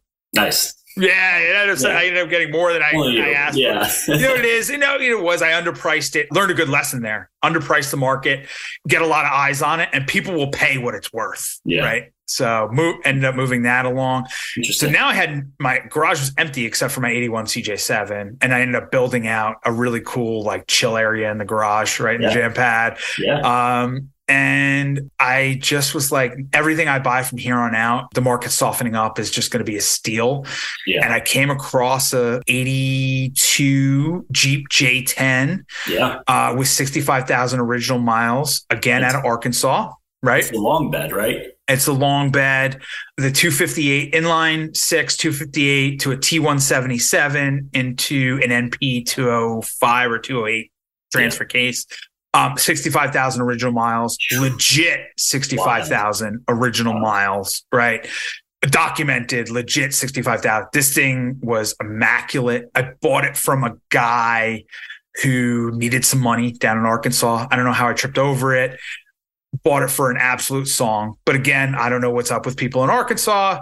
I asked all the right questions, and the guy, I will say, again, down in Arkansas, you all are a bunch of liars. Right? Right? So by the time the thing came off the truck, running like a top, but there was some, I don't want to say body damage, but there was, at some point, somebody had spilled brake cleaner on the side of it. Yeah. So, and if anybody knows, when you spill brake cleaner on paint, it just erodes it away. Boom. So but again, the guy when having his pictures taken and, did not disclose any of this. The windshield was cracked. It was a lot of stuff that I asked all the right questions, but again, the guy completely didn't disclose it. When I asked, he would lie, he lied about it. I mean, it was whatever. In the end, I didn't pay much for it. Right. It was running like a top. It looked like $1 million. Ironically, it's at the body shop right now, getting the bed lined. It has the original brush guard that's getting painted. Oh, cool. Bumper's getting painted, and I'm getting that fixed. The bumpers are painted? So the rear bumper is white. It is a factory upgrade. Cool. It's the toe bumper, and the front bumper is chrome. It has the chrome wheels, like the wagon wheels, and it has the factory brush guard. Yeah. So I'm having the rear bumper painted, the factory brush guard painted. Okay. And I'm having the bed lined, the inside of the bed lined, all white. So it's going to be like baby blue and white. Of course it is. Yes, of course. What? Again, back to white. I don't know why. Like the Santana also, but yeah. Oh, that's right. The Santana was blue, and I did all white accents, right? Yeah. So me with blue and white accent cars. I don't know. Hey, it looks good, you know? It does look sharp. Nobody really does it, you know? It's cool. Yeah. So, and then I did the interior. I did a suede headliner with like plaid, blue visors, redid the kick panels. The interior is all original, and it's the original bench. It looks that's awesome. Like the day it came out of the showroom. Yeah. Had some custom shift knobs made by a guy up in Rochester, New York that makes custom shift knobs, like just cool little stuff. Yeah. So right now, after all this long-winded story of getting you from when I was every car I had from when I was 17 to 42, I am back down to technically 3 cars, right? Oh, the 81 CJ7, right? Which I've had since about 2010, 82 Jeep J10, and a 2023 Toyota TRD Pro 4Runner in solar octane. And there is something that we did just order. So my cousin who had the Jeep dealership, right? Sold that, ended up having a Lexus dealership for a period of time, and then now has a Ford dealership. Cool. So if anybody out there knows what just opened up, you know, not that long ago was the window to order Broncos, and they released the Heritage Edition this year. So through my cousin, we just ordered my wife, my wife who gets up every day and walks 20 feet out to our detached garage where she has a built-out office, right? Doesn't have any need for this, but in my infinite wisdom, I decided that my wife needs her own car again, right? Because she hasn't had her own car. So we ordered her a 2-door Bronco Heritage Edition. Gosh, that's amazing. There's about a 3% chance it actually gets built, but whatever. If it does, you know, we'll end up with that. So we'll be back to 4 eventually if that gets built. That's the story from 17 years old to 42 years old. All the cars I've had, I didn't count, but there were a whole lot in there, man. That's amazing. Yeah, I mean, it's a good run through of your history too, right? Like it's great, and a good theme of your podcast too is hearing people's stories through the cars that they run through. So I appreciate you taking me through that. I think, you know, you were getting toward that end there. One of the cool things is not the volume of the cars that you're going through now, but it's the quality. And you've really found and taken the time to find, you know, again, like the guy in Spain with the emblems, or, you know, the custom knobs out in New York. You know, it's these people who love what they do, and that comes through in the details of the cars that you build and who you've attracted and worked through. And I know you've even helped connect other folks with that network as well, which is amazing. And I'm definitely going to tap you for the upholstery guy at some point. But my upholsterers are like my biggest secret. Like, and I'll tell you, like they're 2 brothers, and our local car guys know who they are, because obviously finding upholsterers is difficult, right? Insane. It's a dying art. Ththey are younger guys. They might be a little younger than I am, or about the same age, right? They took the business over from their father, but we live in a coastal community where boat upholstery, marine upholstery is popular. So anybody that was doing automotive upholstery just converted to marine and doesn't do any automotive anymore. So, and these guys are true artisans. They are amazing. I mean, they did like 5 interiors for me last year, full interiors. Just finished up another one. One car we didn't talk about, which technically isn't mine. I just built an 85 CJ7. It was a bespoke custom build for a friend of mine. My buddy just built a beautiful, beautiful home right on the water in our beach town. And I mean, just absolutely immaculate home. And he came to me last summer actually and said, "Hey man, like I got this house is finally done. Like I want a cool Jeep. Like, will you sell that orange 81 CJ7? I was like, nah, man, no. He's like, well, do you have anything else? At that time I had like the Grand Marnier, but nothing he was interested in. So he's like, I really want like a custom build. So I referred him to a couple builders, custom builders out there. I won't name names, but like, guys that build investment quality vehicles, right?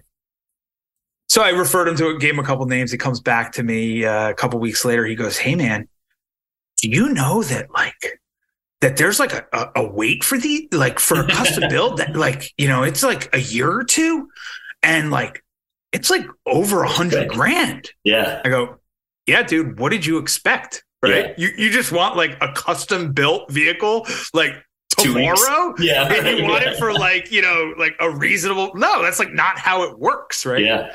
He's like, yeah, that's not going to work for me. He goes, the money is not that big of a deal. It's the time. Like I want this thing like sooner than I want it for next summer.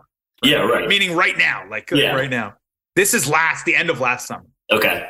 I was like, bro, are you serious? Like, you think you're going to get a custom build in like now at this point, it's like 6 months, right? Yeah. You think you're going to find somebody that's going to source the vehicle, right? Has all the relationships to get the thing built, right? Mechanical refurbishment, a full exterior, get the body done, the interior, all the electronics, everything. Like, you're out of your gourd. Right? Yeah.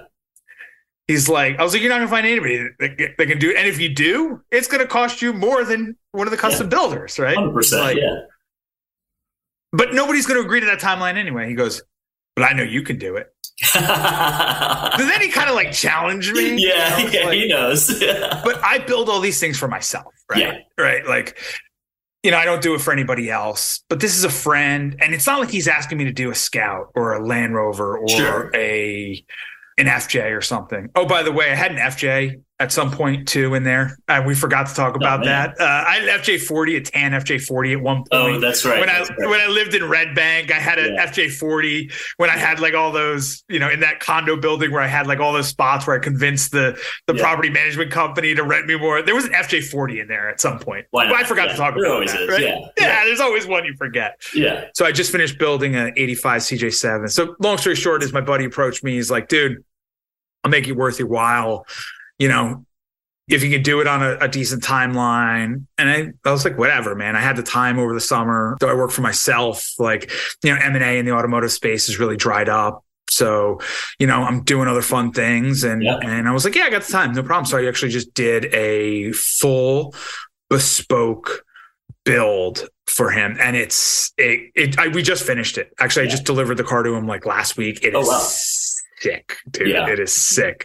I haven't posted any pictures out there, but the interior is ridiculous. It's like gray marine vinyl with orange diamond stitching with orange piping. Oh, I did see the pictures. Yeah. Oh yeah. And it has like we did the dash pad, we did the visors, the seats, the center console, like it's probably honestly one of the sickest interiors I've ever done. Amazing. We used a really rare color, AMC color, a blue color. It was a fun build. The body work was a lot more than we ever expected because, oh man. So I sourced it because of the powertrain. The body was solid at the time, we thought, of course, right? Body was solid. It had a 4.2 liter or the 4.2 liter 258 inline six into a T176 into a Dana 300 that had a Novak twin stick conversion on it. So it was like the powertrain was like amazing. The original AMC 20 Dana 30 axle, like, and it was like, it didn't have a lot of miles on it. By the time we took the interior out and the body guy started disassembling it, oh my Lord. It wasn't a ton of rot, right? Yeah. But it was a lot of little stuff, which actually it would have been better if it was like bigger areas like floor pans or something like that, where you could do the entire floor pan, right? It was just like, common areas underneath the roll bars, right? We wouldn't have known that until we pulled the roll bars off and it was all rotted under there, but there's a body mount under there. So there's like this, and then like under the seats in certain areas, there were like little tiny holes, right? But again, like in some of the floor pans, so it all had to be replaced. One of the rockers had to be done. So I'll put it to you this way. We were a lot over budget on the body, right? What we budgeted for body work and what body work came out to be was actually about double. Yeah. In the end, he got a absolutely immaculate, custom built 81 CJ7. It looks insane. It's beautiful. It's immaculate. It looks like it just rolled out of the showroom. Yes, we were over budget, but he got it before the summer, right? So he has it at his house right now. He can drive it today. He got it actually in, let's see here. We bought it the last week of September. So October, November, December, January, February, March, April, 5, 6, 7 months, right? That's so great. Yeah, it took 7 months, amazing quality. And in the end, and it cost him a lot less than if he had, even after what he took care of me with, like, it cost him a ton less. Yeah. So then it would have cost to have a custom builder do it. Right. It's amazing. So that's that. Yeah. That's amazing. Well, thank you for walking us through that. I know listeners like myself, I mean, I learned a ton. I like to think I know a good chunk about you, but just learned a ton about your story. So I know listeners like me are excited to get that background. I think you just approach the industry from a really unique perspective and have an extremely knowledgeable, foundation of Jeeps and of Toyotas. And, that's invaluable, right? That comes through in the podcast, but you also bring that business expertise into it as well, and just a very fascinating perspective. So I always love picking your brain and hearing those pieces, but no, we really appreciate that. And thanks for opening up. And I want to thank you for having me as a guest on my podcast today. I hope the listeners found this interesting. Brian, I can't thank you enough for being the host today, for playing host. I really appreciate it. And I hope the listeners, they got me out of my comfort zone. And I hope you all out there enjoyed this. This is our last episode. This is episode 12 of season 2. Season 3 will be dropping. Again, we'll go hiatus over the summer, where I will elevate the listening experience, continue to work on creating a better listening experience and elevating the podcast as a whole, recording new episodes, and we'll have new episodes drop again throughout October, November, and December of this year. So stay tuned for season 3. We're going to keep on rocking, man, with season 3. A couple teasers here. Season 3 is going to be just like season 1 was just kind of me just figuring out, booking any guest I could get my hands on and figuring out what worked, what didn't work. And then season 2 was really focused on what the listeners wanted, some listener requests, all about community and also about technology and products, right? Season 3, I am planning on dedicating to the listeners, and almost every topic and guest will be a listener request. So everybody out there, do me a favor. If there is a guest that you want to hear speak, if there is a topic that you want to hear about, DM me on Instagram at Classic 4x4 Podcast. Shoot me an email through our website, classic4x4.com. Make those requests. I appreciate those requests. I might not be able to accommodate everyone.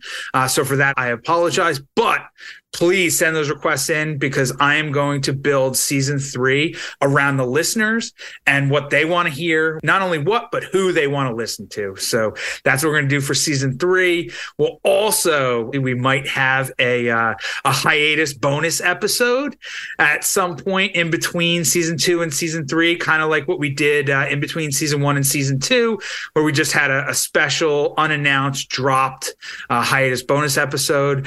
We may have something like that. I might have somebody already scheduled for that, and it might be something rather interesting.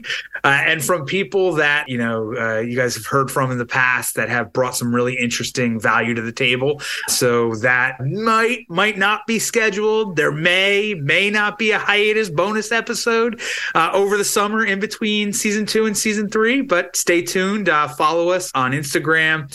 Check out our website, classic4x4.com. And again, to all our listeners out there, and also all of our guests and all of our supporters, thank you for all of your support. And thank you for making the Classic 4x4 podcast a huge success. And we will continue season after season and elevate the listener experience and elevate the podcast as much as I possibly can as time allows. Brian, thanks a lot, man. Thank you, Chris. Appreciate you. Rock on, brother.